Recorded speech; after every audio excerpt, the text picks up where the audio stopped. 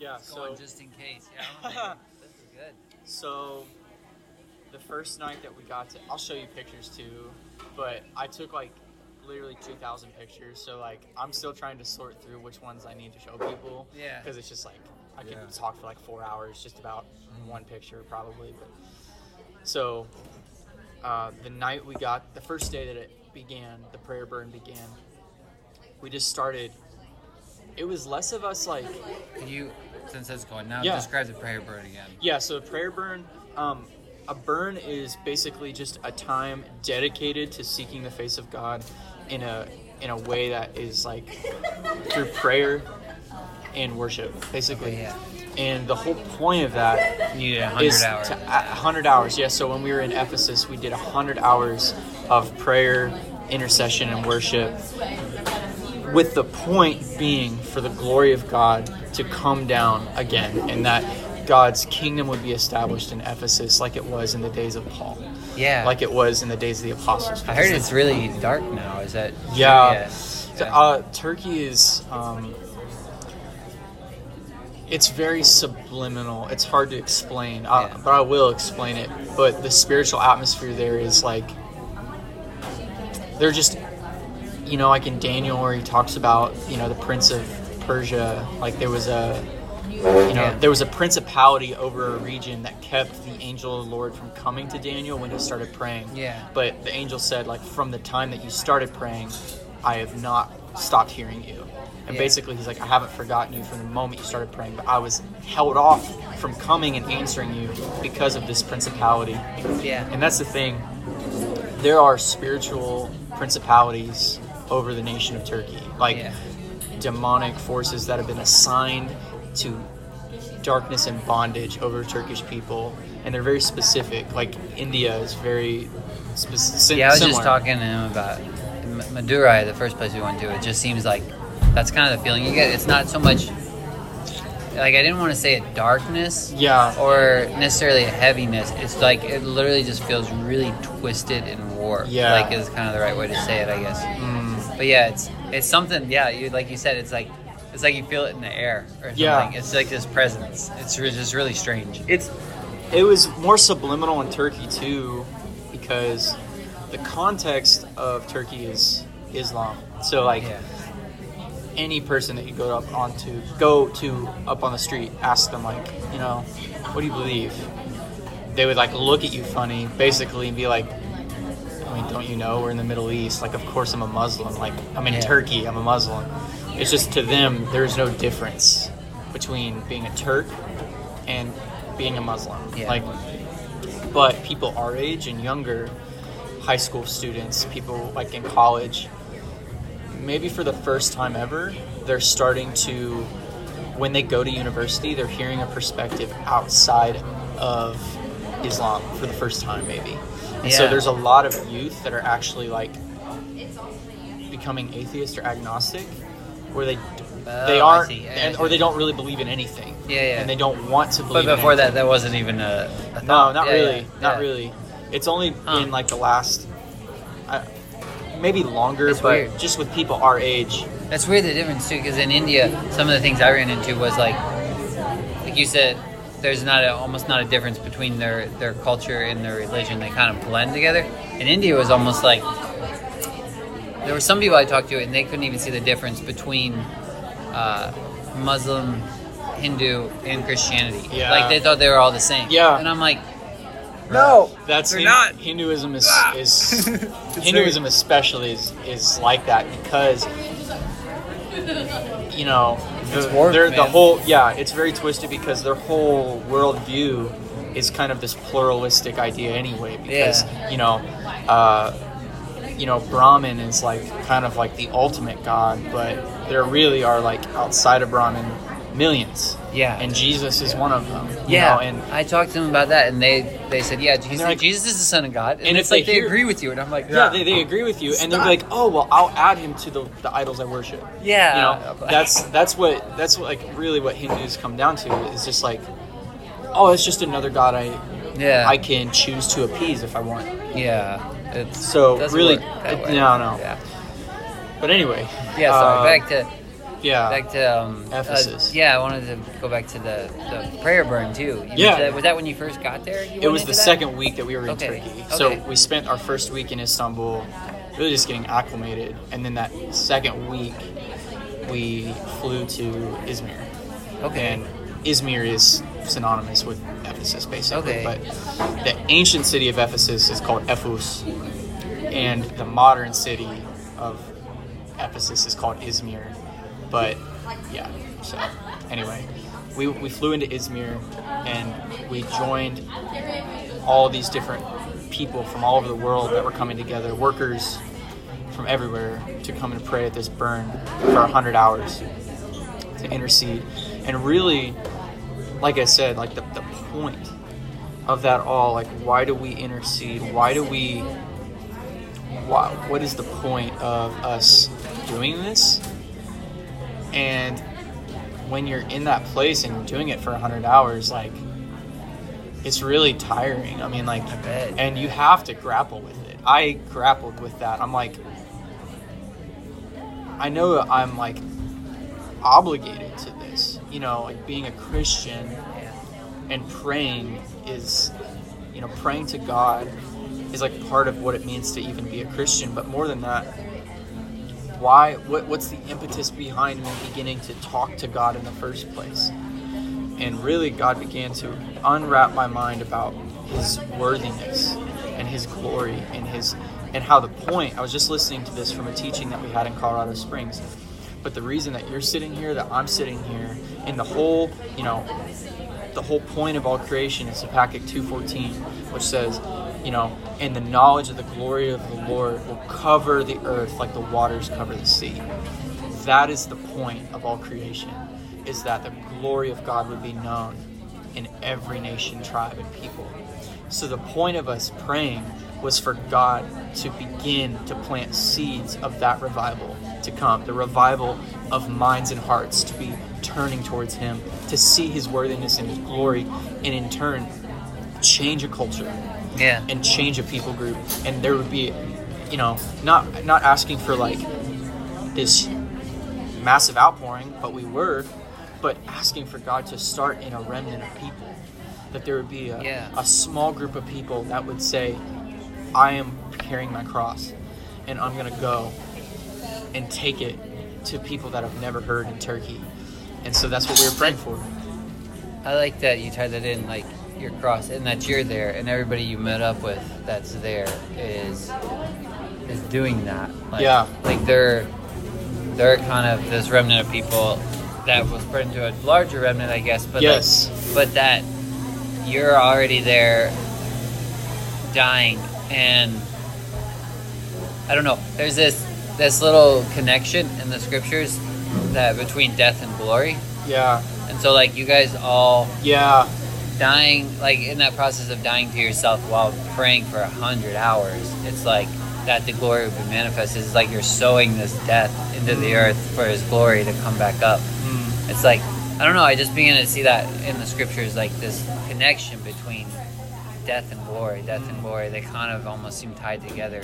Yeah, I mean, I think it is, because Jesus, when he was about to be betrayed, he said that. He's like, glorify yourself. Yeah, glorify yourself in me. I'm about to be glorified. Yeah. Like, and you will be glorified through me. I know, and that's what's so fascinating. Like, we always think about the glory of God and like all these other ways, but it's like Jesus on the cross, that's his glory. Like that's, I don't know, it's really powerful. That self-sacrifice, the Lamb of God, is a glory. And all of you guys being like how self-sacrificial you guys are to enter into that and to, I don't know, that's really, really cool. Yeah, I love that, because like that's what, I mean, I don't know, I was reading a while ago Galatians 1, and Paul says, like, I don't preach a gospel that has been given to me by man or is through man, but I preach the gospel by the revelation of Jesus Christ. Yeah. So that's the thing, is like, whoa, this gospel that I'm going to the uttermost parts of this earth will not come through my speech or my experience or even my like expertise about knowing the law. Because he goes on to say, like, I was a teacher of the law. I knew the law. I was a Jew of all Jews. And he said, like, I knew the law from the beginning to the end. Yeah. I knew it so well. But the thing is, he said that what the gospel that I'm preaching is not through that. It's through the revelation that can only come through Jesus Christ. Yeah. And so that's the thing, is like, it takes all the pressure off of us to figure out the best ways to evangelize or meet people where they are, all that stuff. And it moves our focus from seeking people to seeking God, because only He can give the revelation of the gospel in our hearts. Like, it's only through Jesus that we have the revelation of God. And I mean, that's the gospel, is like, is taking the revelation of Jesus to everyone. And the thing I love about the glory, like we were talking about, Jesus, he said, like, Father, is like, now is the time for you to be glorified in me. And he goes and he's crucified. Yeah. He gives himself willingly. He doesn't speak or defend himself. I love that. Man, that's been so powerful. And when you think about that in the terms of the Trinity, okay, I love this, because when Jesus, like in John 17, the high priestly prayer, he said, Father, my desire is that the ones that you have given me will be with me to see my glory. And so, like, Jesus, the Son, is talking to God, the Father. So we have God, the Son, talking to God, the Father. God talking to himself. And if I can think of it, it's like God, the Holy Spirit. So Father, Son, and Holy Spirit, all in that one moment are communing. And it's like, I imagine God speaking to himself, saying, you know, just think of God in unity. And he's saying to himself, my desire is that they would be with me. And he's talking to himself, yes, to see my glory. Yes, to bring them into wholeness. Yes, to bring them into unity. Yes, to bring them out of darkness into light. And so it's like this dialogue that God is having with himself about how in love he is with his people. And when you see that, the reason Jesus said, like, Father, glorify yourself in me, was because the thought of God dying is like, that's like, to Muslims, that's heresy, first of all. But the thing is, like, that is glory, because it's God's intense, burning passion and furious love for his children, that he would in his own self die. Physically die. God would say, for the sake of the world, I will lay down my own life, the life of God. That just is a mind-bending thought, that God would lay down his own life. But then he said, if I will lay it down, I can pick it up again. And he did. He picked it up again. And that's the crazy thing. It's like God's radical love is such that he would cause his own self to lay himself down. God, not just a man, but God, to lay himself down to the point of death on a cross. But then, in humility, Jesus being found worthy to take on that pain, was then given all honor and all glory, like in Philippians. And he was raised from the dead and now is seated at the right hand of God, interceding on our behalf. So we have this great high priest, like it talks about in Hebrews. But the beautiful thing is that this grace, this love, is just, it's way more radical than I've ever thought of before, actually. It's just the glory of God is that he would lay down his life. That's a radical thought. And that's the love of God too. And that he's worthy to. There's many men that would lay down their life for not a lot of things. But the fact that God would lay down his life, that's just totally different. And that by this we know love, that he laid down his life for us. Like I think it's in John, First John or something. And that, man, that's been like kind of coming to me a little bit strong this year. Also, is that just that fact of that through death he was able to show the extent of his love. And love, like, that is the full extent of love, is to completely die for something completely. Like, and it's, and then just the fact of like it makes me want to cry almost every time I think about it. It's not even that it's just so fascinating to me that it's while you're yet still sinners, that he does that. Yes. It's important. It's weird because like it's important that it's that way, because if it wasn't, then it wouldn't feel unconditional. It wouldn't be love. Yeah. It wouldn't be love.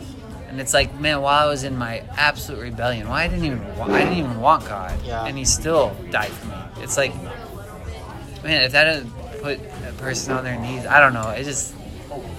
That just gets to me every time I think about it, man. That's so good. I love that you brought that up, man. So are you like yearning to go back since you? Yeah, I'm planning on going back. I was like me and Natalie mentioned it, and I'm like, because we were talking about it right before Christmas actually, and I was like, I'm not gonna lie, Natalie, I'm pretty jealous of Cameron. I'm like, I want to be over there right now, like because we went to India, and I'm like, and we went for 2 weeks, but man, it was like once you come back, and I've never even really felt called to missions or anything, but it's like, I don't know, it's just so fulfilling, and just that thought, like I think every single person in the entire world within themselves, their absolute desire is to minister to the Lord. And that's what it all boils down to. Because even if you minister to other people, you're ministering to the Lord. He who did it to the least of them did it to me. The Lord. Yeah, and it's like there's nothing satisfying. Like, you can do everything you want, even if you serve yourself. You live your life, get your riches. Like, that's so unsatisfying. And everybody inside of themselves, if they don't know that, they're going to discover it. So it's like that's like that's the only thing that's satisfied, is actually ministering to the Lord and serving him, even through serving other people. Yeah. Because even the secular world does that. They're trying to help and this and that. Like when we were in India, it was, it didn't matter if we were there to, see the orphans and stuff. And it's like, it doesn't matter what religion you are. You can believe in nothing, and everybody thinks that's a good idea. Yeah. It's like everybody agrees, help the poor and like the broken and the children, the orphans. And that's the law fatherless of God written on the hearts of men. Yeah. There's an intrinsic, before we left for Turkey, we would go out every week and we would share the gospel with people in Colorado Springs where we were. And and so we would go on there's this one college campus that we would go to, and there was a guy that we just struck up a conversation with. And here, keep talking. I'll be right back. Is that yours? I was just gonna grab it for you. Yeah, okay. Thanks. Lost my train of thought. It's hard when you're in that flow. Yeah, it's okay. College campuses in Colorado? Yeah, we were sharing our faith with people. Oh man, thank you so much. No problem. Wow. He said it was yours, so yeah. Thanks. Talking about college campuses, sharing in Colorado Springs. Yeah. But before then, what did you say? I wanted to say something. We're talking just about how ministering to the Lord. Everybody the law of God written on the hearts of men. So this one conversation we had with this student that was college age. He was on the campus there, and we just started talking, and we would just ask people what they believe, and we would first start with asking, like, what do you think about the state of the world today? Are men intrinsically good or intrinsically bad? Like, just based on what you see. And people would give a variety of answers, but you would hear people, like, when we asked him, we'd ask him, like, what do you think about the world today? And he was like, it's pretty messed up. Like, there's a lot of stuff going on. And I was like, yeah, warfare and, famine and poverty. And I was like, then do you think that, like, the hearts of men are intrinsically good or intrinsically bad? And he was like, I think for the most part we're pretty good. I think we just try to be good, and that's all we can do, But there are evil people, and like evil exists and things like that. But we started talking about Jesus. We started talking about God. And he basically started saying that, pretty much, as long as what you believe doesn't really, cause friction with what I believe, then, like, it's really okay. It's not an issue. Yeah. And he was also saying, like, how Christianity is very localized and the ideas of Christianity are, like, very regional. And so religion shows itself as, like, cultural expressions of, like, seeing God. So we're really all kind of seeing the same God, but just in different ways. Yeah. And so I was like, okay, well, in the Bible, God actually gave us laws from his heart to humanity about the best ways that we should live, ways that would keep us upright. And he gave them to Moses, and they're called the Ten Commandments. Yeah. And, it says, thou shalt not murder, honor your father and mother. And it's just start asking, like, have you ever lied before? Have you ever, spoken badly of your parents, or have you ever, like, cheated? And of course, he would say yes. But then he's like, well, then how can you equate that lying is the same as murder? Like, if I have sinned in that terms, I've broken the law, then how in the world does that equal murder? Because I could steal a paperclip, but, it doesn't, it's not a life, But what I was just trying to get to the point of was that regardless of culture and regardless of how you believe, if I was to, for example, take a baseball bat and bash someone's head in, how would that make you feel? And he was like, well, that's wrong. And I was like, and if I was to do that in India, in a completely foreign context, would they be accepting of that? And he was like, no, probably not. And I was like, that's because God has given every man and every woman and every person that is alive on earth a conscience, and their heart he's written the laws of men, whether they are outside of a culture or not. He's written it on their hearts. And we know intrinsically things that are wrong and things that are right. And that was my thrust with him, was just saying that, like, I don't need to prove to you that Jesus is the way, because you can prove it yourself by showing that you can know that things are wrong and things are right. Yeah. And the reason that Jesus is the way is because God gave us these laws, but we were never, ever, ever, ever able to fulfill them all.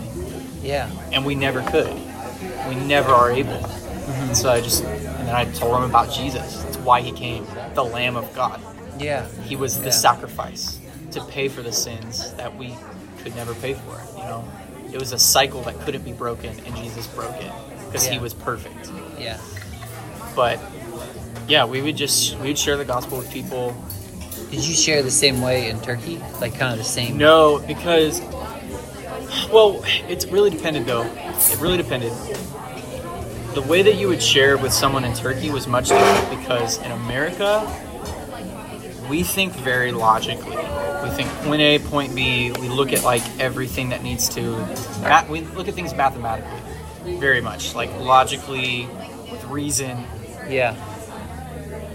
Like, the Muslim world and the Arabic world and the Turkish world, they will argue not from a place of, like, logic or reason, but experience, or, like, what they've been told. So they don't really, like, we wouldn't present the gospel in a way that it would be like, here's logically how the gospel works. We would just tell them about Jesus. Yeah. And it was just a different approach, but the same goal. Yeah. Because they don't think of religion in terms of, like, logical, Right. like apologetically. They don't think of it like that. Yeah. For the most part. It's so cool to study that instead of just going there with, like, your preconceived ideas or approaches.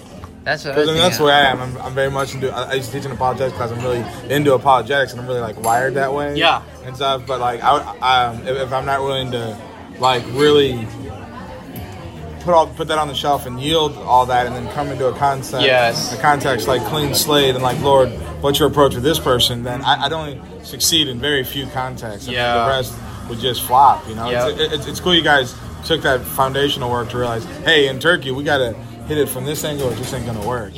Exactly. That's really important. I mentioned that recently to my mom. I just said, like, it's very, very hard for me to simplify the gospel. Like I want to be like, hey, this is what's fascinating about it. Like, I want to go into all, like, almost these apologetics or something. And I'm like, I need to. Some people, like you said, just give it to them straight, simple. Like, here it is.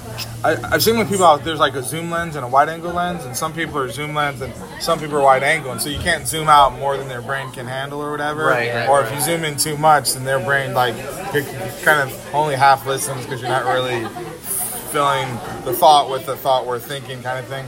But Perry Stone, last sermon I heard by him was that they did heart transplants on people. Like, somebody would be in a car wreck or something, and they take the heart out of a person and put it in another person, and then that other person started having these nightmares of the last few seconds of the heart of that. And then they did this other thing where this person was, like, murdered, and then they did a heart transplant, and the other person actually was not only having dreams of it, but was able to identify the murderer, and they and then they used that in court to put the person in jail. Wow. And all this crazy stuff. And so I've heard that. And it's kind of recent science. They've been able to prove that your heart has a brain that has, like, memory and all this stuff. And Barry Stone was talking about how so many people are converted, but it's not a radical conversion. You don't see any fruit. They don't have the zeal of their salvation or anything. He said the reason why is their heads are converted, but their heart is not. And then he quotes, like, it's Perry Stone. He quotes like 100 verses in the Bible about your heart being converted and stuff. And so we make a decision in our hearts, and then we use our brain like a muscle to try to take that decision out. Like, you first decide in your heart to murder, and then your brain, comes up with a plan to murder and stuff. But the heart is where the decision is. And so for me as an apologist, it's like, I'll do all this apologetic stuff, and I'll win the ping pong with the brain, but the heart issue. The heart isn't turned. And so having a heart stuff, and you're kind of, and it's kind of like with the Turkish thing, you're going to the heart. And you kind of skip the brain stuff. Right? Because their culture is just totally, it's Eastern, it's not Western. We have a Western mindset, and Western mindset is very much like, reason and logic based. The way that we talk about everything is like, here's the facts, here's what I deduct from those facts, and here's the conclusion that I'm making from those facts. We look at all of the information and we draw a conclusion very scientifically, because the scientific method and everything that we've developed in our culture. But Eastern philosophy just doesn't care about that. Like, they really don't care about that. Like, they care way less about, like, if all the T's are crossed and the I's are dotted, and they care way more about, like, how it feels, or what it, they care more about, like, the truth of it more than, like, trying to explain it all. So, for instance, when we would go to Turkey and we would evangelize to people, we'd go out 6 days a week, and we would just go out to the street. And Turkey, first off, just to give you context, is, like, super social. They are, like, mega social. So, like, if I was to go outside in Turkey right now, there'd probably be, in Turkey, if I was in a coffee shop, this would be, like, 100 people in this room, and then there'd probably be, like, 50 people just on the sidewalk. And they'd be there all day. Like, all day long. You would love it. Like, you would love it too. People, I don't know. You would just go up to people. Yeah, because, like, life is slower in a sense. Well, it's not slower. They're busy people, but they're relationally oriented. So here, Western mindset, we're time oriented. So, like, everything we do is kind of like, can I fit you in my relationship wise is like, can I fit you in my schedule sometime in the next week? Let's hang out for like 2 hours, maybe 4 hours most. Like, only for good friends will that happen. And then our culture is like, okay, let's have our time apart. Their lives revolve around relationship. And so, like, if I was walking down the street going to the grocery store to buy some vegetables for dinner that night, but I caught my friend on the way there, the whole day just changed. And now, like, I'm spending my day with my friend. and I might finish what I was going to do, but like I could be there for 6 hours with him. Yeah. And that happened all the time when we'd go out and share with people. Yeah. They'd be like, hey, let's go get coffee. And I ended up spending like 6 or 7 hours with people just from meeting them one time.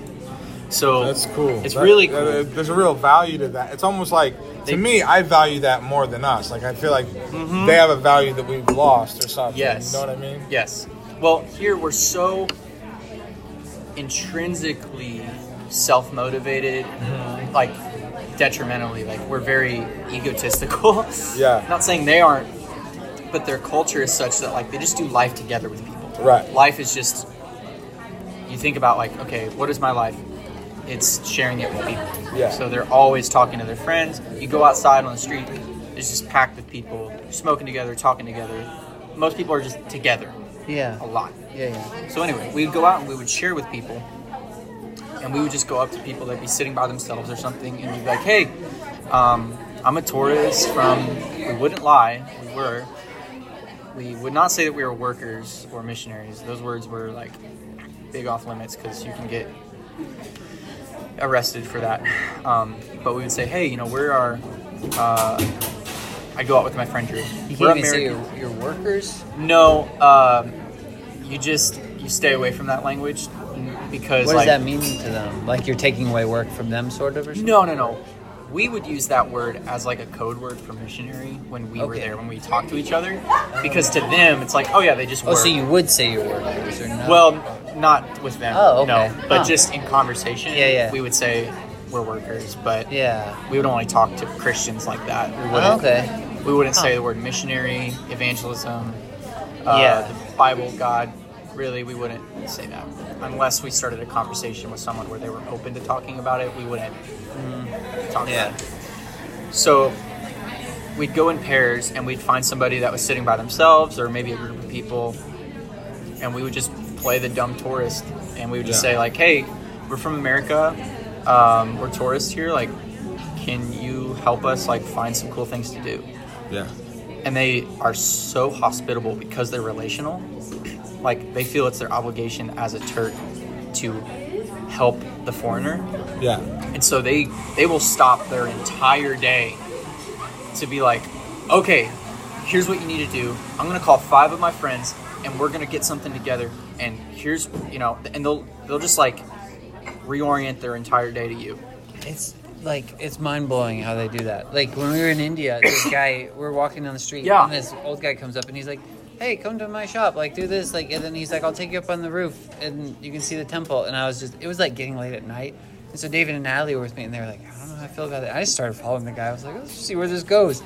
That's exactly what it was. He just took us up there, he saw our cameras, thought we could get some good pictures of the temple and the city and stuff. They're just genuinely good, nice and people. I was like, and then we leave, and I'm like, there was no ulterior motive. Like, it was just really weird compared to here. It's really strange. Yes. And you feel like, is he going to take us and murder us in a shop? Like, what's going on? I love that. Yeah. I love that, man. See, like, when I think about travel and stuff, like, I'm not always going to give, like, I want to travel to receive, in a sense. And that's kind of like what you're talking about. Like, I want to go into foreign countries and always be ready with the gospel, but at the same time realize, man, this part of their culture is so much better than the parallel of that in our culture. In this part, like, they sit down and eat a meal for 2 hours, we sit down and eat a meal for 20 minutes. That's better, and really, like, kind of, I think there's as Americans, there's a lot for us to receive from other cultures. And if we go with the mindset of receiving, and then it's like I think the Lord, if we're patient about it, we'll open up a door to plant a seed of the gospel deeper. If we're doing exactly what you're doing, if we're in like a receptive mode. Like there's people that go to Asian countries and they teach everybody how to sing Amazing Grace when they don't even speak English. And so you have a room full of Chinese people singing Amazing Grace in English because they're trying to bring an American gospel there, and they're not like American culture isn't the gospel at all. No, the gospel is this itty bitty. It's like a seed, and so if we can I don't know, but there's so many things I want to receive from other cultures. It's like, it's like the Eastern world needs like our gospel, but then we need their culture. Like it's kind of like this swap, sort of, or something. In Acts, that's a good mindset to go with. To go to the Eastern world to actually receive their culture, and at the same time spread the gospel, not our culture, but the gospel. Right. Yes. And at Acts, like our onboarding to the field is training about that. And it was literally what we call it is being a cultural learner. And that's it. That's the word. Totally. It's not being we had this, the last class that we took was like the 10 best ways to ruin your team. And one was like feeling superior about your culture than the culture that you're in. Yeah. Like, if you feel like you are a superior culture than the one that you're in, you will never have grace or humility to actually share with someone the gospel.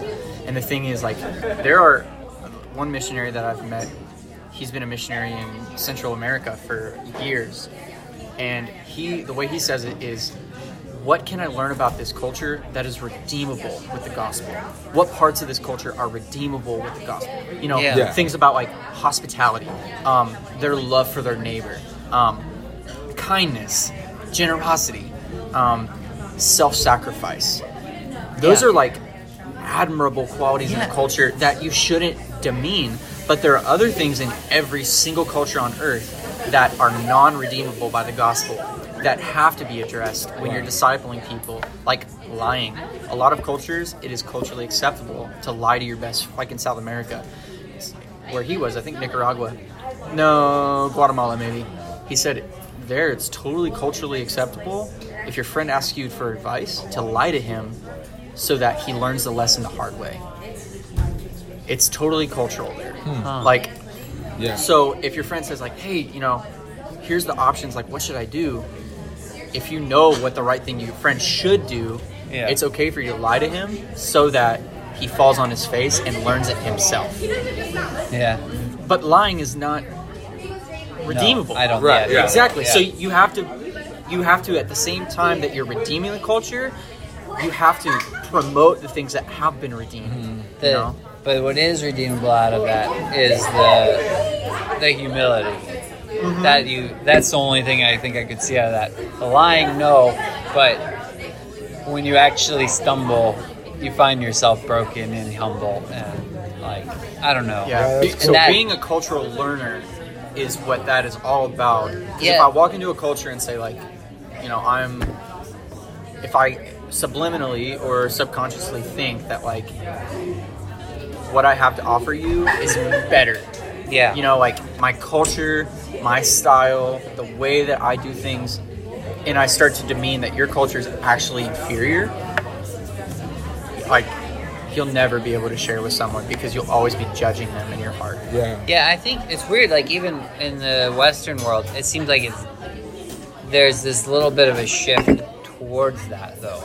Where like millennial generation almost, and I could be wrong, but it seems like you're right. They value like everybody talks about them having this entitlement thing and they don't really value what they work for, but it's like there's almost this goodness to that because they don't value it's like they don't see the value of money as much as other people do or something. It's weird.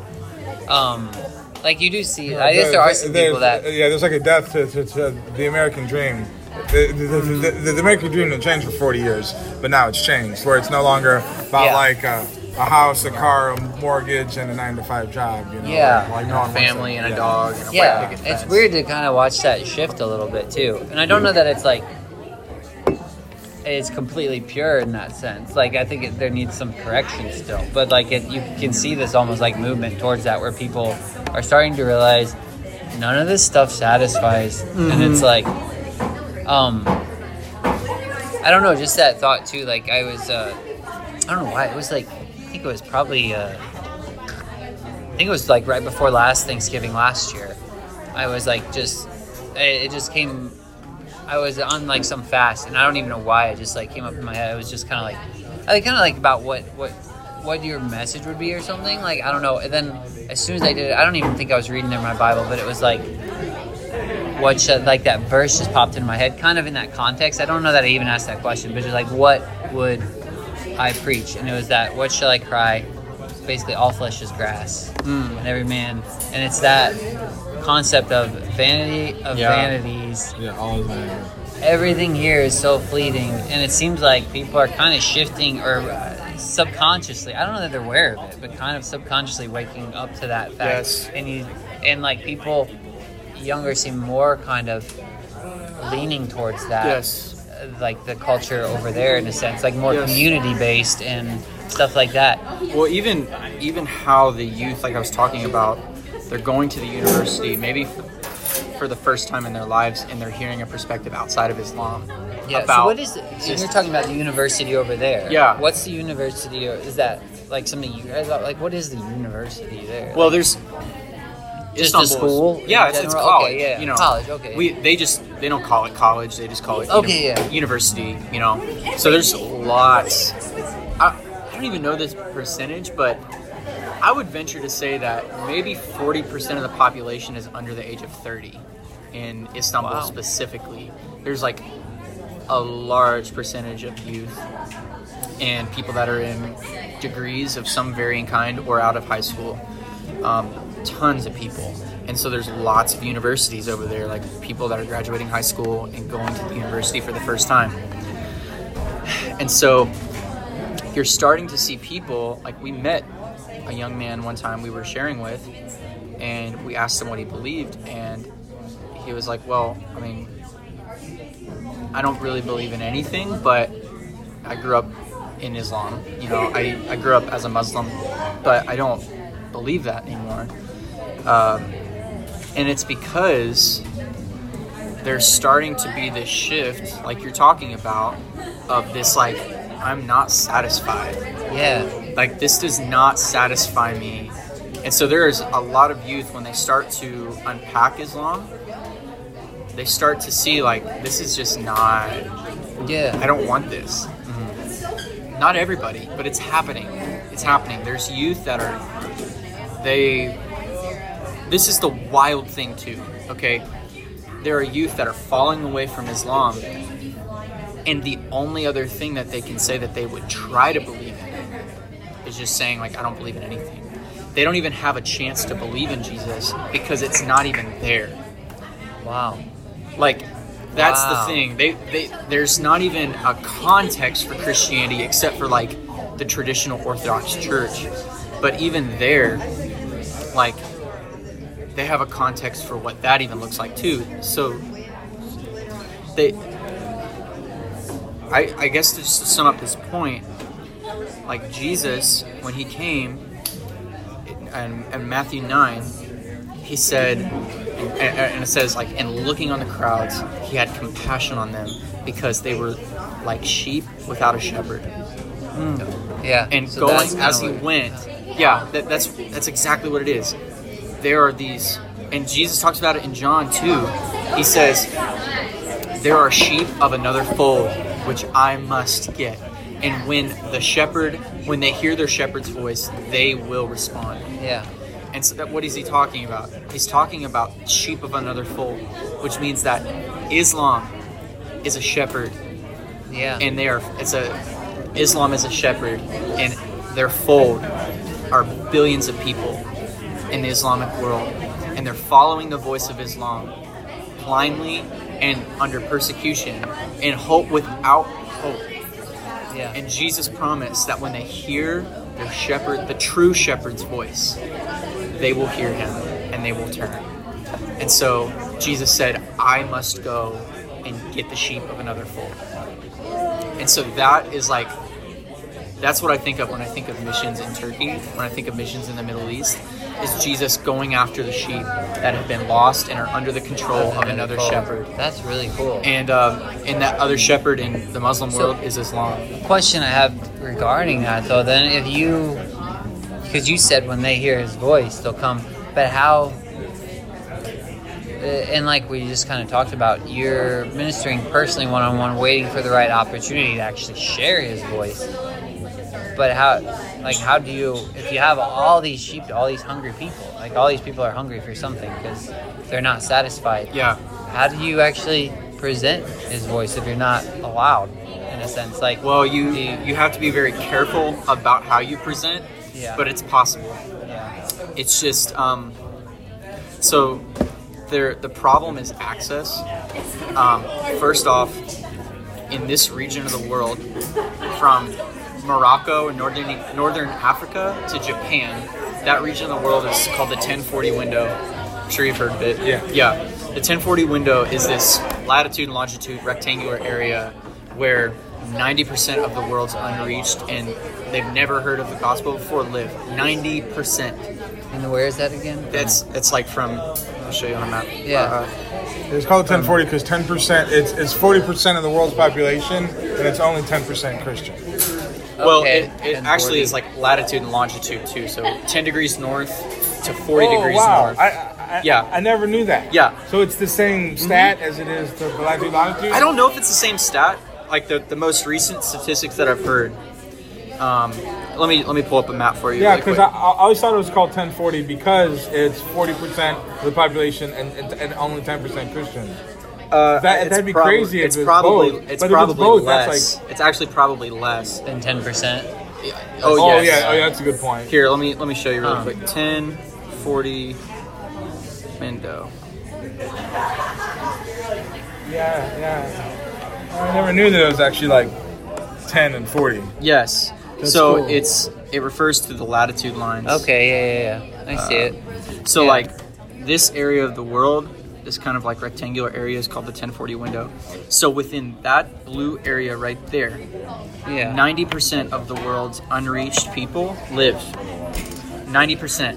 Wow. But among the 90%, less than, let's see. So here it is. So 90% of the world's people live here. That's roughly 3 billion people. And among 3 billion people, there's less than 3% of all missionaries on earth are sent there. That's weird. Where do all the other missionaries go? To places other than here. So 1040 is that? Yeah, so So this little region right here is called It's a big region. It's a big region. Yeah. So 3 billion people have never heard of Jesus in almost this region. all of India is in there. Yep. Well, yeah, it's a rough estimate, but really it's like, it's less than, this square is kind of confining. It's just generally this whole area of Northern Africa, Asia, the Middle East, Central Asia, Southeast Asia. And isn't Israel in there too? Yeah. That's so weird. And so... you want a refill? I'm okay. Okay. Thanks, man. Yeah. So, over 3 billion people live in this region, yet less than 3% of all missionaries that are sent into the world are sent to this region. Yeah.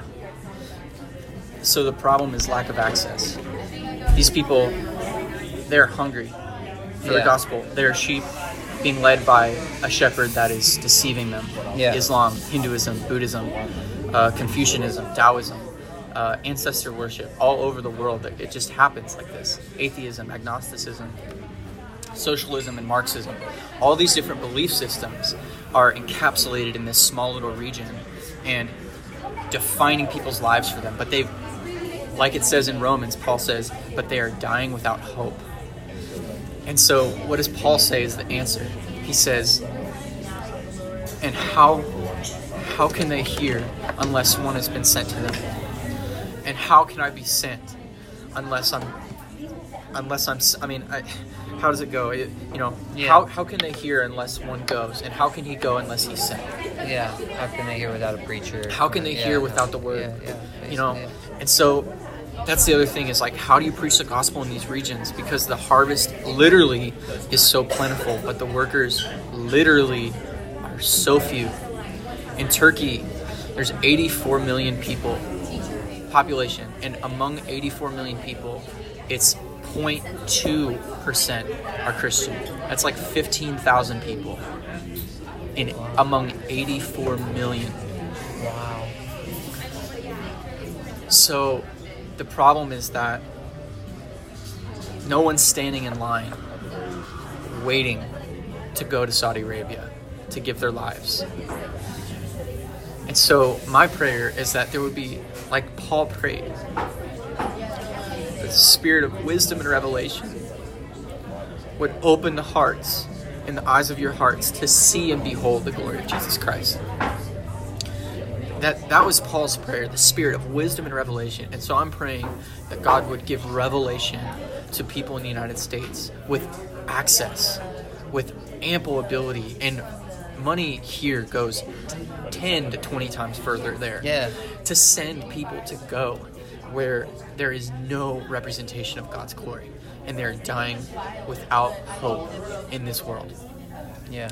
So the way that we share the gospel is relationally, and sometimes it takes literally months, sometimes years, before people can actually utter the word Jesus to them. But it doesn't mean that discipleship waits until that moment. Well, yeah. As soon as we started meeting people on the streets, discipleship was happening, whether they knew it or not. Yeah. And all of our speech, whether we could say his name or not, and all of our actions and everything that we talked about with them was all pointed to the revelation of Jesus Christ. And we would ask people all the time before we would leave them, like, hey, I'd love to catch up with you again. But before we leave, can I just bless you in the name of Jesus? Yeah. And they would be so receptive. Yeah. They would say yes. I think, and I mean, I could be totally wrong here. I don't know if that's, I mean, I would hate to get anybody martyred or something, but like, I feel like people are more receptive of that than we give them credit for. Because before I went to India, I was told the same thing. You don't say you're a missionary. You don't mention it. And I didn't care. Every single person I talked to, I said what we were there for. I said, yeah, I'm a Christian. Here. We're here to help these orphans. We're here to do this. And I talked to them about Jesus if I could. And nobody was got angry. I mean, like I said, sure, stuff was really twisted. Like the one guy was like, oh yeah, Christianity, Hindu, it's all the same thing. It's all one. He said it was one happy marriage. The three, Muslim, Hindu, it was all three in a happy marriage. And Muslims told me that too. And I was like, no. And then he kind of got upset, and I was like, it doesn't work that way. I'm sorry. And he said he got all kind of sad or something. But but they weren't they weren't angry. They didn't lash out and try to kill you. But I do know that can happen. And I've heard that can happen. It does. So it does today. I mean, but I feel like the majority of people are more. They don't just shut down. They don't go into that state of you said Jesus, I'm going to murder you. I don't think it's. No, they're so receptive. And the thing is, we were asked many times, after we'd start talking with them a while, they'd be like, hey, you sound a lot like a missionary. We were asked that. They would be like, are you a missionary? And our go-to response was, what's a missionary? Yeah. And they would often say, and this was what was really telling, they would say well, you work with the government, and some people would think you're a spy, like a CIA. That's weird. That's some interesting. People, it's cultural too, because America has not had the best, reputation in the Middle East. So they have every reason to believe that we're spies if we're Americans and we're in Turkey. But America alone has usurped over 70 different nations' governments in the last 100 years. Wow. So anyway, so they would think we're spies. Or they would say oh, you're an evangelist who propagates the gospel of Jesus with pamphlets, and you proselytize. Yeah. Those were the words that they would use. Yeah. And we'd be like, wow, that is a really, really good point. I need to remember that their definition of missionary is completely different than what would go over there. Yeah. So to ask that question, what do you mean by missionary? And then we'd answer, we'd be like, well, no, I mean, I don't call myself any of those things. In fact, I'm just a normal dude, and I love Jesus, and I just love to tell people about him. And I don't consider myself a missionary. I just love Jesus, and it's they're open to Jesus. Exactly. But they're close to missionary. Yes. Yeah. I think that they look at missionary the same way we look at somebody trying to do a multi-level marketing scheme kind of thing, where your friend comes hey, I want to sit and talk and pretend like I'm your friend, but really I want you to sign up in this thing where you make money that makes me more money, and you're going to pay a lot of money to start doing so, and I want to walk out of here with a check and all that, and they feel like there's this whole ulterior kind of set of motives and stuff, especially as American, because a lot of American culture revolves around those type of ulterior motives. Yeah. Yep. Yeah, like I said about the guy. That's, I'm thinking. That's the thing. When we would go up to them, that's why it would take so long. Like, they're very relational, but who they choose as their friends, they're extremely relational, but they only open up to people that they trust. Is the best way to say it. Yeah. So like gaining trust takes a long time here. It takes even longer there. Yeah. Like people here, like they will only open up with you a certain extent before like there's kind of a boundary of like, I don't know you that well. Yeah. You know, same thing is there, except even further. Yeah. They're very aware of like, they only share their deep thoughts with maybe like, you know, maybe 5 people in their life, but probably less. Yeah. If they have anyone at all. Yeah. So preaching the gospel there and sharing the gospel, discipling people, it just looks way different. Yeah. Yeah. Way different. That's very good to bring that concept to people that, over here. Well, I mean, obviously everybody knows that they're two. I think it's the other side of the world. Obviously, it's different, but like here, like you said, Mike, it's more like almost apologetics, sort of, because we, and like you said, we think mathematically and reason, but over there, it's not. And even if we do think that way here, I would say the core desire of people here is to feel belonging and to feel friendship. And I think that is honest, or mentorship. Yeah. And I think that's rare, honestly, in our culture. Because we are so logically minded and time oriented that it feels like if I don't fit in your schedule, then we can't be friends. Yeah. You know? It feels like sometimes discipleship in churches is very like, yeah, you know, if you can't make our meetings, then like, you know, but that's, so I would just say even here, people have a desire for relationship. There, it's very like just a part of their culture to desire. It's already there. It's part of their culture to be in relationship with people. Here, it's not, honestly. Yeah. But I think it's still a core desire. It's to be understood, to be heard, and to be in a place that you feel safe doing that. Yeah. And so that's what we tried to do, is just build relationships with people everywhere that we went.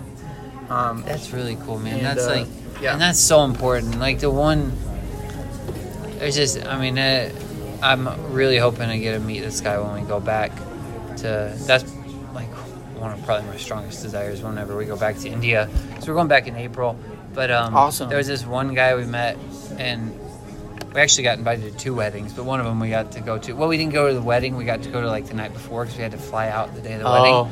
But his name's Sam Pat. But like, just I've kept up with him like through just WhatsApp or whatever since I've come back, and he honestly is probably might just be the nicest person I've ever met in my entire life. Like, it's just like you said, they're different over there. Like their culture almost works something in them where they're just very, very friendly, nice people. But I don't know, I just love to, and having that relationship with him has been like just really important. And I'd love to get to go back, like actually meet his wife, and I don't know if he's had the kid yet. She got pregnant though. But it's so interesting too, because like he's, as far as I know, he's still not a Christian. He wasn't when I talked to him. I sat next to him on the plane.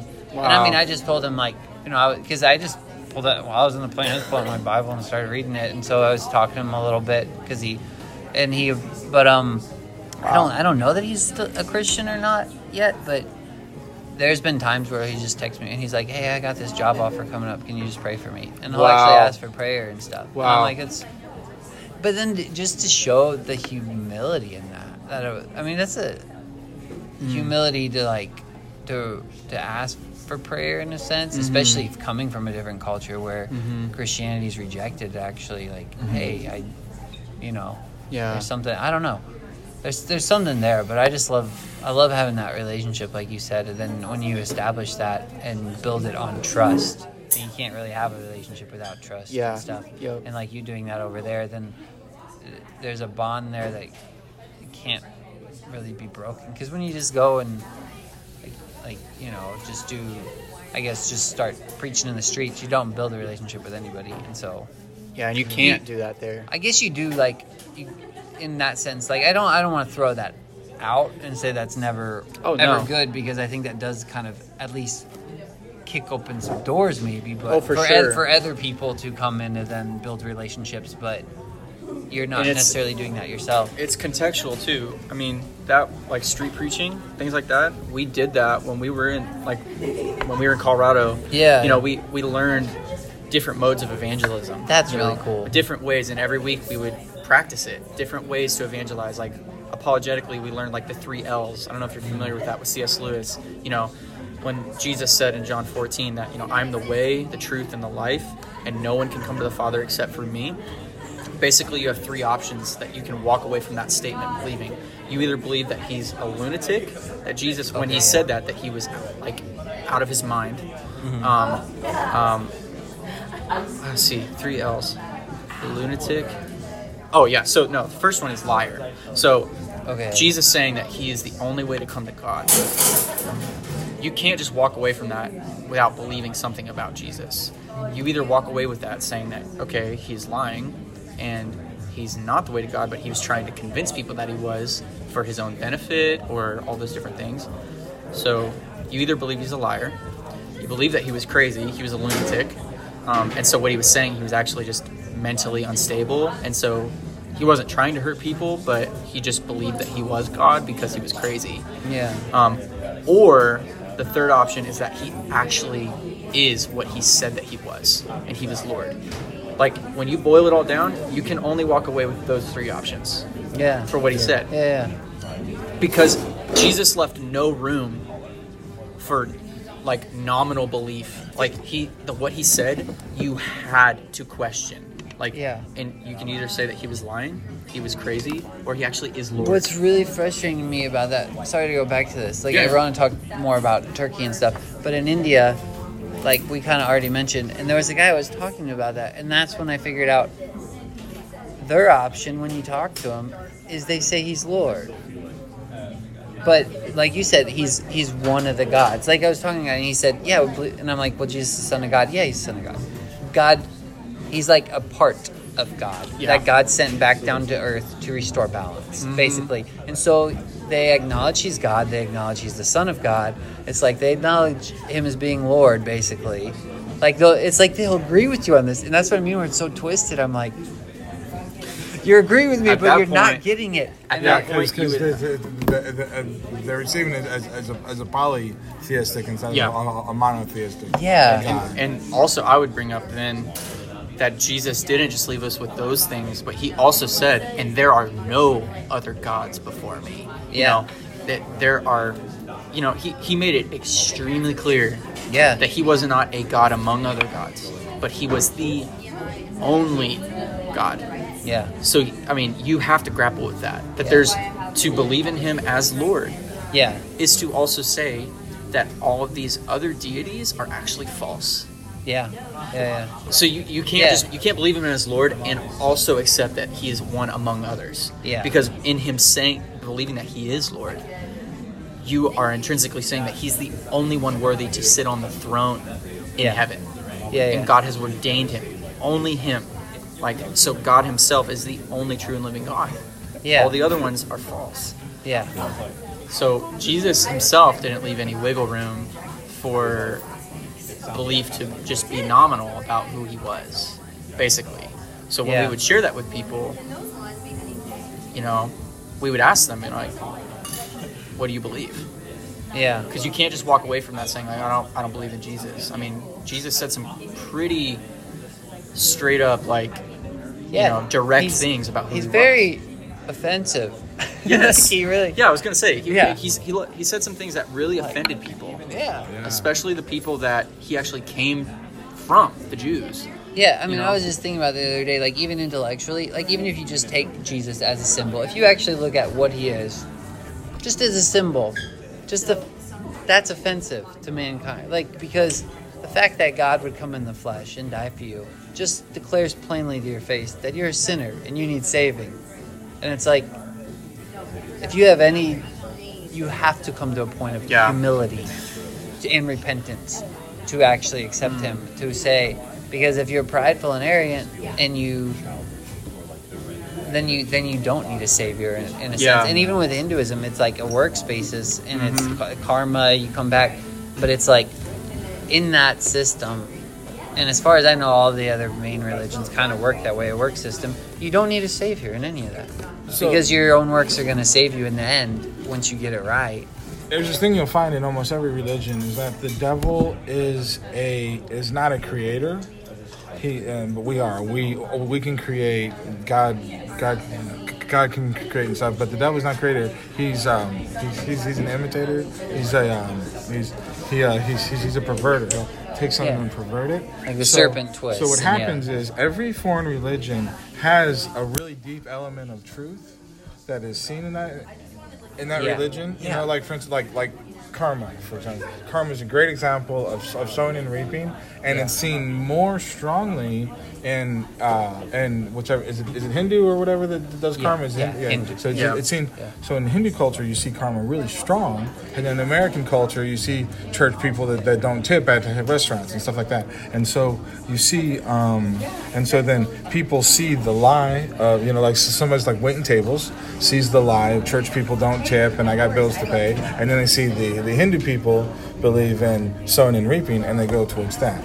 Right, but the truth is God is like he's the whole pizza. He's every slice. He has all the truths, right? And so there's always an element of truth in every foreign religion that makes it something great. Yeah. So I like what you're saying about how when you go into foreign cultures, you're saying I'm here as a cultural learner. Yeah. And I think there's almost like a message that transcends.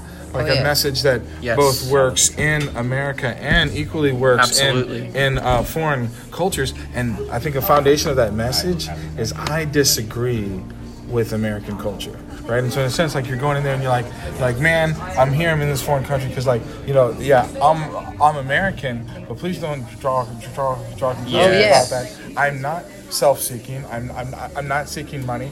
I'm not impatient, and I'm not this and that, and I'm not prideful, right? And so, and it's almost like you can create this kind of heart cry as you're talking to a foreigner, or as you're talking to an American. You create this heart cry of like, you see what I'm saying? You start to express truths that contradict American culture, and it keeps people from putting you in a box and stuff. It's like, you know what I'm saying? Like, I'm this, but I'm not that. Yeah, to not take your culture is like extremely important. And like you said, be a cultural learner, because just that over there in the Eastern world, they follow the way of Christ better than we do. Yeah, like they follow his lifestyle and his actions, almost that self-sacrifice, like doing good works, doing like being community, like really pouring into people. And over here, we don't do that. And there's a way you could like pay people like a compliment with it, like almost like, see, because you have to disassociate yourself. Like when you're in Turkey, you have to say, I'm a Christian, I like the Bible, I am not the Orthodox Church, I do not agree with any of this or whatever. And so it's almost like you could say this kind of thing of like, I really like your culture because you guys are humble and you don't see that over here. Or I like your culture because you're hospitable and you don't see that over here. And I like your culture because of this. And acknowledge the truths that they've already found. Yeah. And then say, because I'm searching because I live in American culture, and so much of American culture contradicts this Jesus I met. And so it's so hard for me because I'm this person living in America, and I met this guy Jesus, and everything about Jesus contradicts American culture. But then I come over here and I meet you, and I see hospitality, and I see humility, and I see these three truths that you already agree with, and you have those truths, and my culture doesn't, and I deeply admire those truths because those truths are more reflective. Yeah. Those like three slices of the pie of this Jesus I've met. Right? And then it's like you're both disassociating yourself from the things that would distance you, and you're complimenting them, but you're also showing them that's a fraction. Like all the truths you believe are already in this Jesus. I know. If I remember right, when I was on the plane with Sampat and was talking to him, the guy I mentioned, if I remember right, I think I actually did say that to him because I was asking him about what he believed. Because I want to learn. like almost more so than, I mean, I wouldn't say more so, like, I mean, but you kind of want to receive their culture also. But then when he was explaining all this stuff he believes and how he tried to live his life and everything, and how, like, and like you're talking about, like, humility, they have all these different traits, and I'm almost positive, I said this to him, I was like, because all I could think, all that went through my head was when Jesus said, you're not far from the kingdom of God. And that's like, and it was like, you're right there. But it's this weird thing, like the Western church, it's like, we have this good grapple as Jesus as the sacrificial lamb. And then we don't really have him as the way. It's like we've lost that or something. Like we don't have that to walk out what he walked out. Like we've lost that, but it's like, oh yeah, we understand, oh, Christ died for us, so everything's forgiven. Like whatever. Yeah, and no, it's like so much over more. there it's like they don't have that, but they have him as the way. And he's a good like his lifestyle is a good lifestyle to follow. Whereas here, like, it's like, we know that, but we don't actually live that out or something. I don't know, we've lost that here to take that and bring their lifestyle, their culture, that's the lifestyle whole over here. thing, that what you're saying is the truth of what I believe is not founded in my culture or my experience, but it's actually founded in faith in this one man, Jesus. And this man transcends every single culture, and not only transcends them, but as God redeems every single culture through him. And him alone. So that takes the pressure off of me to say that, like, we were asked this all the time. Oh, you're an American? Are you a Christian? Like, to them, American and Christian are synonymous, like, in a lot of ways. Not everybody, but for some people. Because of them being this country and this religion. Yes, it's like, oh yeah, of course, America is like a Christian nation. You know, Christians are there all the time. They would ask us that, like, and they would ask, like, are there any Muslims in America? And I'd be like, yeah, I mean, like, I see mosques pop up all the time. Like, it's true. But to them, from what they understand of America, they think of America as Christian. But I would have to tell people, like, listen, I don't believe this because my parents believed it. I don't believe this even because I'm an American. I believe this because I didn't for a large part of my life. And Jesus himself revealed the word of God to me and changed my heart through that personal relationship that he began. And so the reason I believe this isn't because of my culture. It's not because of my family. It's not because of my, any reason. It's actually because of Jesus alone. And that gives people this perspective that, like, oh, yeah, like you go to Hindu context, you go to a Buddhist context, you see pieces of this stuff. But if you really see pieces of the gospel, like, oh wow, they're doing this really well. They're doing this really well. But when you boil it all down, if they don't confess Jesus as Lord with the knowledge of that being, he is the one and true living God, and every other God is an idol who cannot speak and cannot hear, like Psalm 116 or 117, then even when their actions line up with the gospel, Jesus said that to the Pharisees. He said, you are like whitewashed tombs, whom outwardly look beautiful, but inwardly are dead. And so even a culture that understands the intrinsic truth that people are worth, giving your time to and loving in outward ways, being hospitable and being kind, having patience and long-suffering. Even if that exists in a culture, if the impetus for that is not the glory of God, then it is false and corrupt. Even then, but that's the thing, it's redeemable. That's the part of it, is that gospel comes into a context that is completely outside of the culture of heaven. Heaven's culture is what God has brought Jesus into this world through the gospel to reveal to us. And that was Jesus' prayer. Your will be done on earth as it is in heaven. Give us this day our daily bread. Forgive us our debts. It's this recognition that everything in this world is corrupted except through the truth of God. And our culture is not truth, but actually the truth comes from our Maker. And the revelation of Jesus Christ. You can't exalt him or love him or emphasize Jesus Christ enough. You never can. You're right. Like, our culture is not truth, and really, American Christianity is such an embarrassment right now. You know what I mean? And just the need to just disassociate ourselves from that. You know, because they always want to try to, you know, everybody within 10 sentences wants to try to figure out what box you fit in. You know what I mean? Once you're in that box, like, when I met my girlfriend's Bible study group, this guy was like, "Oh, I used to teach at a Word of Faith college, so you're into the Word of Faith. Explain Word of Faith to me or whatever." And I could already tell he was against it. And I was like, "Hey, I don't agree with the prosperity preacher movement over here." I told him about the guy that was knocking at the door seeking bread. The reason he got the bread was for somebody else. Yeah. Right? And so I explained, to me, Word of Faith is you're seeking bread for somebody else, not seeking bread for yourself. Yeah. And I had to disassociate myself from the self-seeking branch of Word of Faith, because I had to disassociate myself from all the PUBN, so sad that it's money-seeking kind of things, because otherwise, once I get that Word of Faith label, I lose, I lose his ear. I'm labeled and I'm done. The same way you could be labeled as Orthodox, or you could be like, oh, you're American, oh, you're Christian, oh, you're that kind of Christian. So you're all of these lies and stuff, right? And that's what we would say. It's like, you know what? I just love Jesus. That's the thing. You get it all. You lose all labels because Jesus wants us to. It's that fact. I love Jesus. I'm seeking one thing. That's him. That was what David said. Him. As a Jew, you know, in the Hebrew context, one thing that I ask, and this I seek, that I may dwell in the house of the Lord forever and rest in the shadow of the Almighty, and that I just gaze upon His beauty in His holy temple. That one thing is what all of us are after.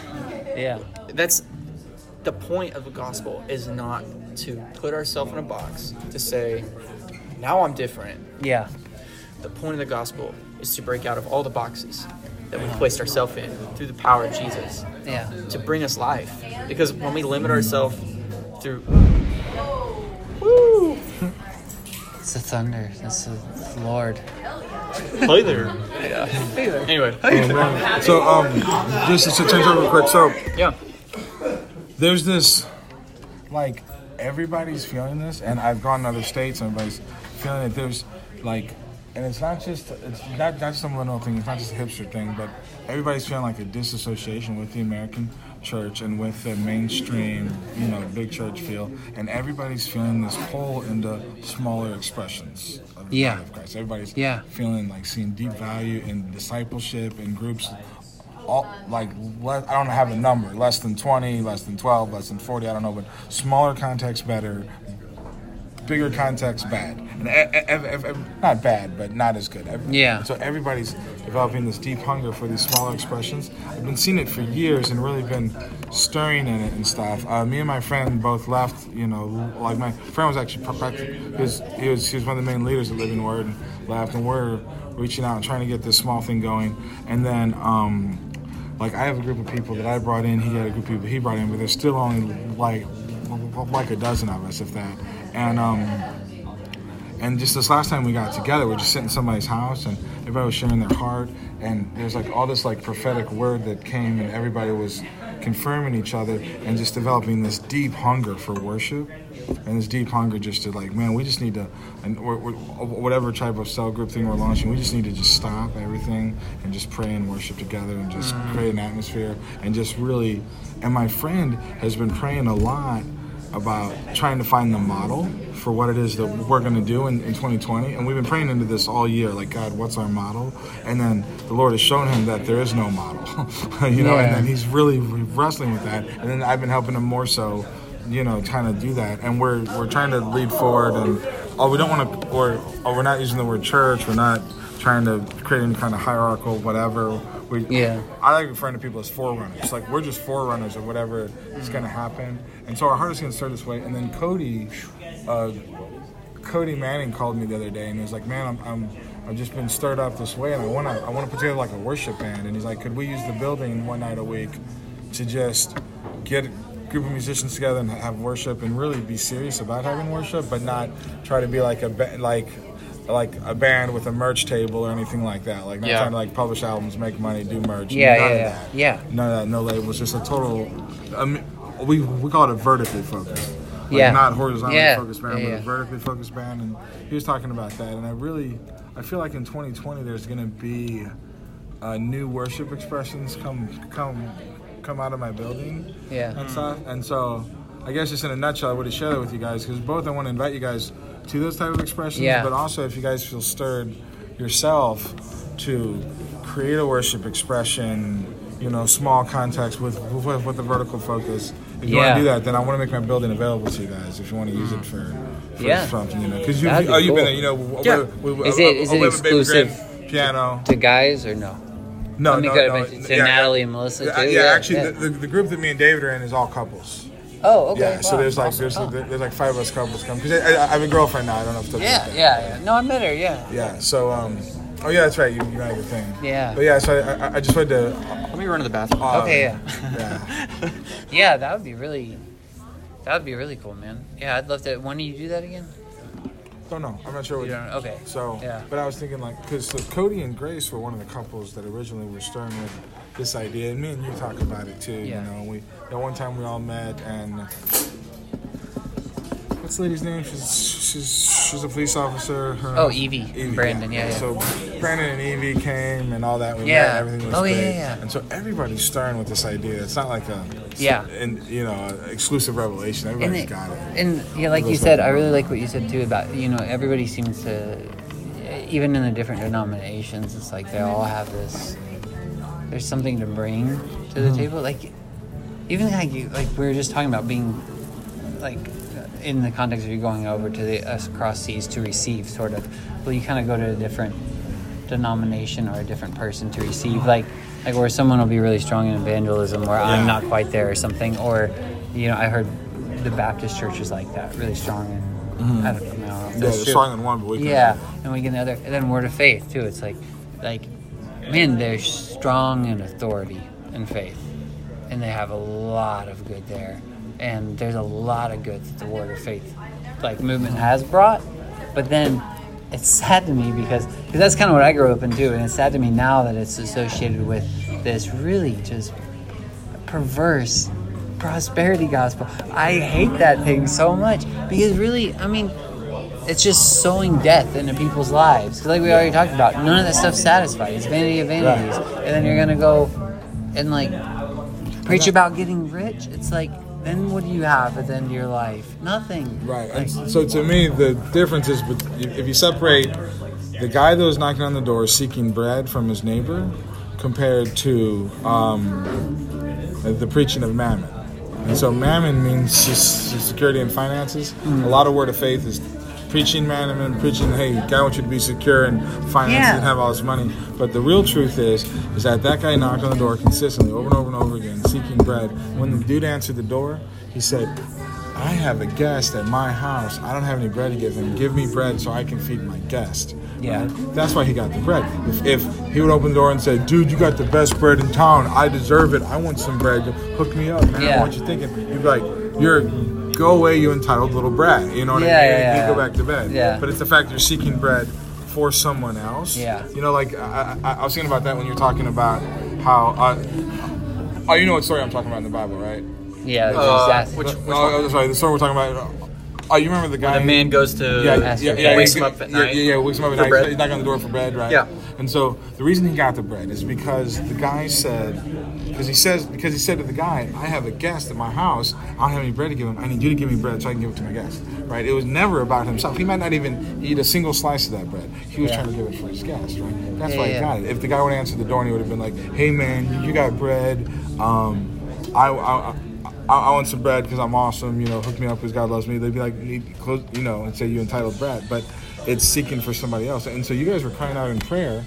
And I think that's an example of that because you spent 100 hours crying out in prayer for bread for another nation. Yeah. It's not even it's not the nation you're born in. It's not the nation your kids attend. It's not even a place that you're going to live. So the bread was totally about someone else. And I think there's a key there that's missing. Yeah, that's good. And then that's one thing too I noticed in the feeding of the 5,000 too. Mm-hmm.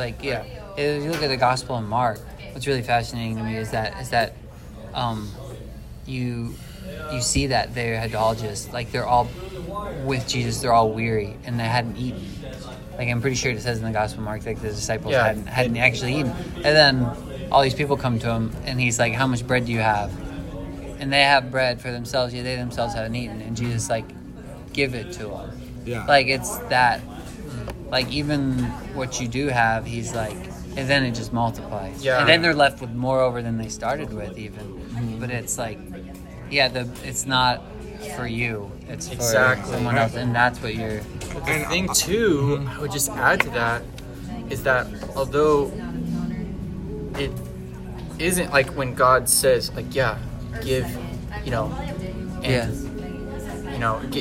your bread, and then, like, he multiplies it. Yeah. The same thing, though, God, he says, like, even if an evil father knows how to give good gifts to his children, how much more does your Father in heaven know? Yeah. That if a son asks for bread, would he not give him a stone? Or if he asks for fish, would he give him a snake? Yeah.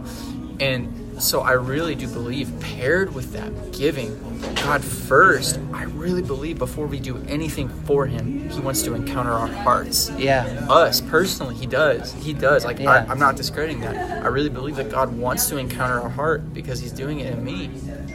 And from that place, then that informs, like, when I've encountered and received the love of God, then it informs how I love other people. Which kind of like goes back to that, and I kind of wanted to bring that up earlier when we kept making emphasis on the culture aspect of the Eastern religion and how they're very culturally based and very relational. Yeah.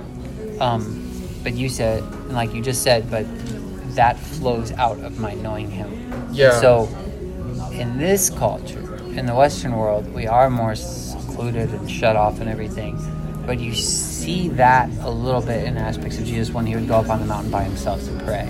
Like where you go. Yes. So, like, I've personally found a value in almost being, like, because you know where I live. I live like 40 minutes from everything. And so then even in that, like, just being kind of secluded in a sense, it... Like, who else do I commune with except the Lord or the Holy Spirit or read my Bible or something, because I'm not around people. So there is a value to that. Mm-hmm. But we have lost the value of the other part too. Yeah. But that flows, your relationship with others does flow out of your relationship with him. And it flows through the revelation of Jesus Christ, like you mentioned before. I don't know. That's really good, though. All of that. It says safe rooms are opening due to extreme weather threat. Huh. So they're saying the weather's so bad that they're actually having places for people to go so they don't have to drive home. Cool. That's interesting. I've never heard of that before. I haven't either. This isn't even that bad. Yeah, it doesn't look that bad to me. I was going to say, if you ever want to, I have an Airbnb now, so both rooms are open. Okay, cool. So I have 2 empty bedrooms. It's on A Street next to the university. Oh, cool. And stuff. Yeah. So if you guys ever want to have a free place to crash, it would help you being in town. Yeah. Wow. Thanks, man. It doesn't cost me anything. So. Nice. It's already, Thanks, man. Wow. Yeah. I wanted to, though, before, like, I don't know what you guys are doing, but I wanted to ask you about so you're going back. Like, and all of that, I wanted, like, know how long, like, what you'll be doing, like, all that stuff. That's just, like, I don't know. Are you going back for more than 2 months next time, or 2 years? 2 years. So you're staying there 2 years straight. Yeah. In Turkey? Are you gonna? Well, So what I'm going to be doing is after April, I'll be deploying to the field for 2 years. Yeah. And then I'll have a furlough after 2 years, but actually after 16 months. But basically after 2 years, I'll come back and then reevaluate and go back or whatever. But for at least the next 2 years, I'm committed to being on the field. Committed. Okay. Yeah. Does that mean like 24/7, or yeah, will you come there. back for like Christmas? No. Oh, really? Yeah, I'll be living there. Wow. And where's there? I guess that means we'll have to vacation to you then. Yeah, yes. Right. Have to come to you while we're out. So like where I'll be. First, I feel really like married intrinsically, like my calling. I feel very connected to Eurasia, to that region of Turkey, in the Muslim context there in the Middle East. I don't know why, but when I was there, I just felt really married to the vision that's already God's vision for that country. So I feel very connected there, and I would love to serve there.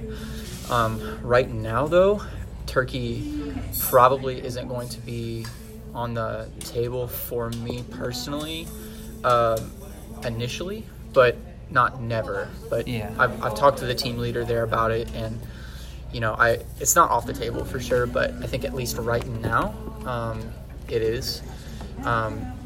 But we have a team in Armenia, which borders Turkey to the east, and we have 9 teams right now, and we're a small company, so we have like maybe 50 or so missionaries on the field with Acts. So we have Jordan, we have Turkey, we have Armenia, we have Nepal, we have India, we have Hong Kong, Malaysia, Hong Kong, Malaysia, and we're opening a base in northern Iraq.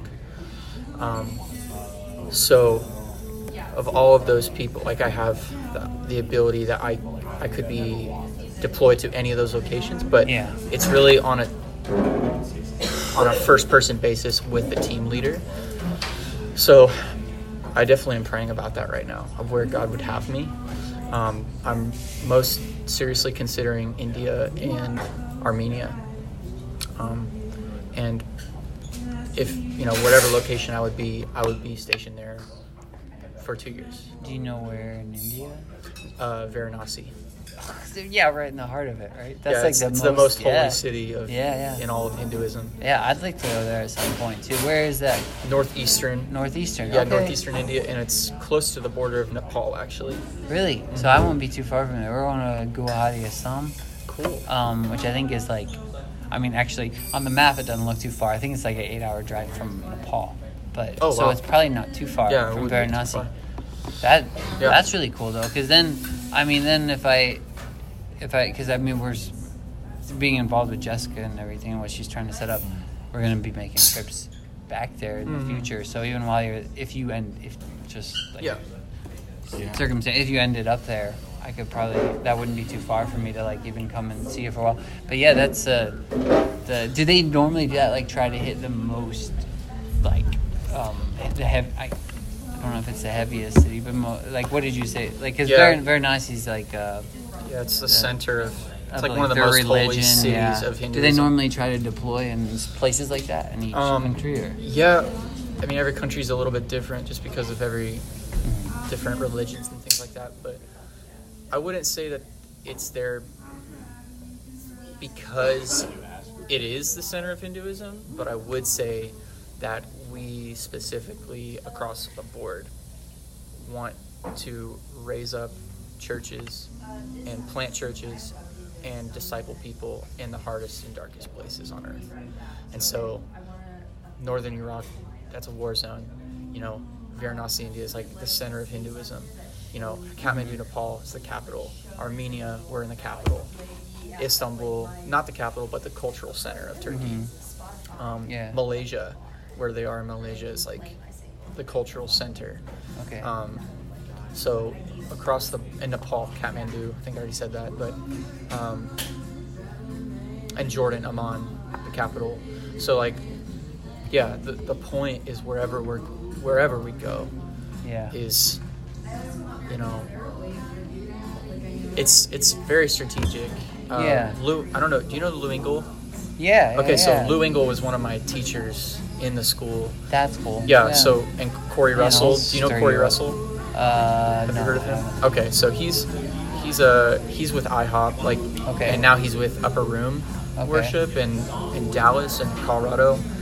He's a pastor there. And Alan Hood, I don't know if you've ever heard of Alan Hood. He's with IHOP as well, but we just had some incredible teachers. But it's pretty cool that they're all there. Those are like 4 of my favorite people on the earth. So it's pretty cool. Lou Engle was talking about how Jesus talks about a house that contends. When he's talking about there being a strong man and prayer and intercession, it is kind of a long thing, but the disciples are like, they're trying to cast out this demon and it doesn't work, and they come back to him and he's like, this only comes out through fasting and prayer. Yeah, of course that was Lou Engle. Yeah.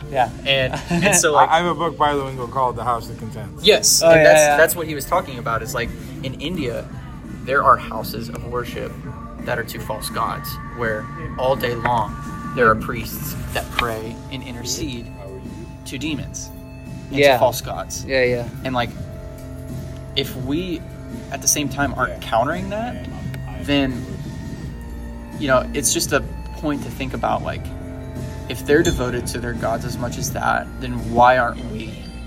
Yeah.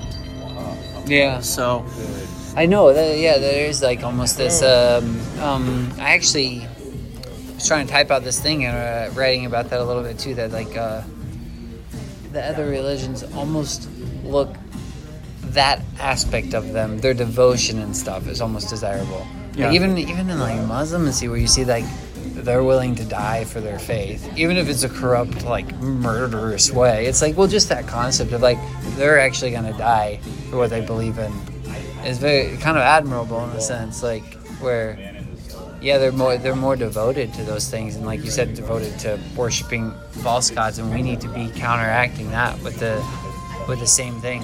And I mean, like I kind of made that joke about Lou Engle, but that's kind of because I feel like I probably get the same thing here, because I really enjoy like fasting and stuff too, and prayer and everything. But I like that he brings that to the table. That's kind of lost a little bit, that intercession and really that also. And but he's got a good grip on it too. Oh yeah, that's one thing personally I've noticed, is that you can easily get into a works type thing or something with that. But that's really cool, man, that you're gonna do that. So what was when do you have to decide all that by? Well, I'm talking to team leaders right now. Okay. But sometime before April, pretty much. But I'm trying to nail it down as fast as I can. So if you could, I'd just love to ask if you could pray with me in that, because I'm really... Yeah, I was going to ask you before you leave, too, if you could pray for me. Yeah. Because you're so full and so rich, and you've got like this amazing... I've always kind of seen that. You've just got this amazing, like, hunger and love for God. This amazing like anointing, like he's put on you specifically, and in that too, I don't know, just you've really always kind of overflowed with that, just like that, just that love for God and for Jesus that just flows out of you. It radiates. It's that glow, I don't know. Well, dude, I say the exact same thing when I think about you. I say that. Man. I mean, thanks. I really, like, God has your heart, and you're convinced, unwavering, convinced of his goodness. Like, the verse I'm thinking of is, that we will see the goodness of God in the land of the living. Like, you are convinced of his goodness. And you're convinced of it in such a way that, like, you don't care if it is unpopular. You don't care if it's to the point of being criticized by your own family, to the point of being criticized and misunderstood. Not because of your own ability to get to God, but because you've relinquished your hold on trying to understand it yourself, but putting yourself in a place of saying, God, you're my strength, you're my joy, you're my fortress. And just you hold on to the promises of God. Like, man, I mean, you're just an example to me of what it means to hold on to the promises of God. You too, man. I'm glad. Like, that's what I mean. I was so excited about this conversation, because you're really influential and inspirational to me. And all of us. I think everybody needs to, everybody needs to follow Christ. But we all stir each other up, and just to sit down. I mean, this has been such a fulfilling and rich conversation and everything, but I don't know. Anyway. Yeah. So you leave the end of April, you said? Yeah, I leave so until the middle of February, I'll be in Tennessee. I'll be in Chattanooga. And then from February until the end of March, I will be in Ohio. And this whole time, I'm basically fundraising to be able to go back to the field and deploy. And my goal is to be fully funded by the end of March. Mm-hmm. And then April, the whole month of April, I'll be in Colorado. for one final training at the Axe Center base to onboard to the field. Yeah. And then after April, it's at the discretion of the team leader, but anytime after April, I'll deploy. Okay. Yeah. So what's fully funded? How much? Yeah, so to live on the field full-time for 2 years, it's going to cost me $3,600 a month to live on the field. Okay. And then... So you have to raise that much money? So in monthly support, people that would partner with me... I see. So you're getting support month by month. Okay, yes. Yeah, that makes more sense. Yeah, I was like, how are you raising that much money? So $3,600 a month is like, you know, before I leave, people have said like, I'll give $20 a month or $40 a month. And then also just the cost to deploy, you know, to buy the one-way ticket, to buy, you know, my passport, my visas. One-way ticket. Yeah. Those things, it will cost me, and what I'm raising on top of those monthly donors is the one-time cost, which will cost me about $12,000 to get to the field. Yeah. And that's just, you know, not things that'll recur monthly amounts, but they'll just be amounts that, you know, will cost me one time, basically. Yeah. Yeah. That's really cool. Do people give to your PayPal? Actually, here, let me. You got stuff? Okay, cool. Awesome.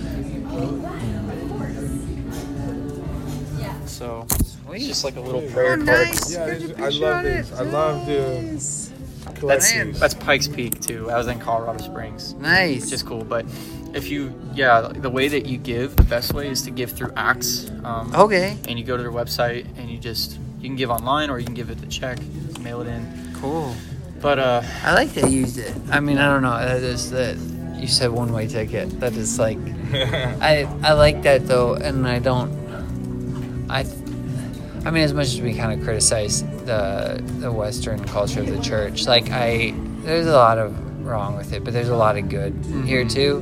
But that's one thing. Another thing, like I feel like is that mindset, I guess, of like I'd call it a martyr mindset. I think is just lost, and even that concept of a one-way ticket. Like I feel like when I went to India, that's the only place I've ever been out of this country. Like I never, wow. like, you know. And I've never even done anything or any mission trip. But when I was going, I just went kind of with that mindset, like, there could be a chance I could never come back.